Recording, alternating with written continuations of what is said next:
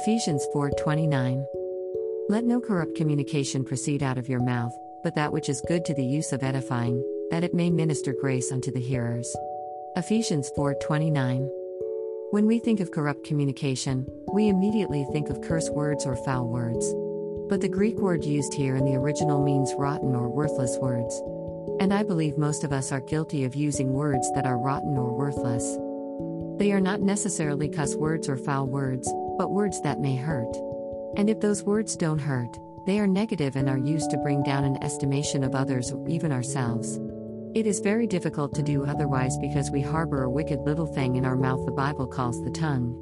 Even if our brain is telling us otherwise, that tongue can act wickedly. James described it this way, "For in many things we offend all. If any man offend not in word, the same is a perfect man, and able also to bridle the whole body. Behold, we put bits in the horses' mouths, that they may obey us, and we turn about their whole body.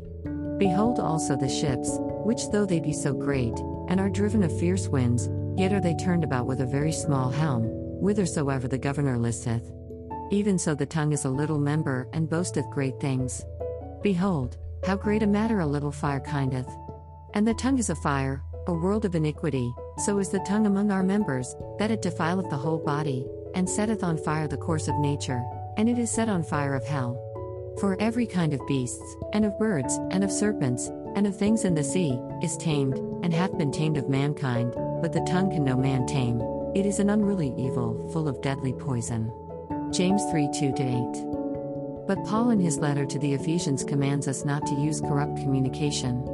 How are we to do this? I believe we can intentionally say a positive word to replace that negative and worthless word.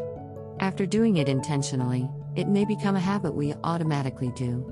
We can ask the Holy Spirit to help us with this because we want to be obedient to God's word.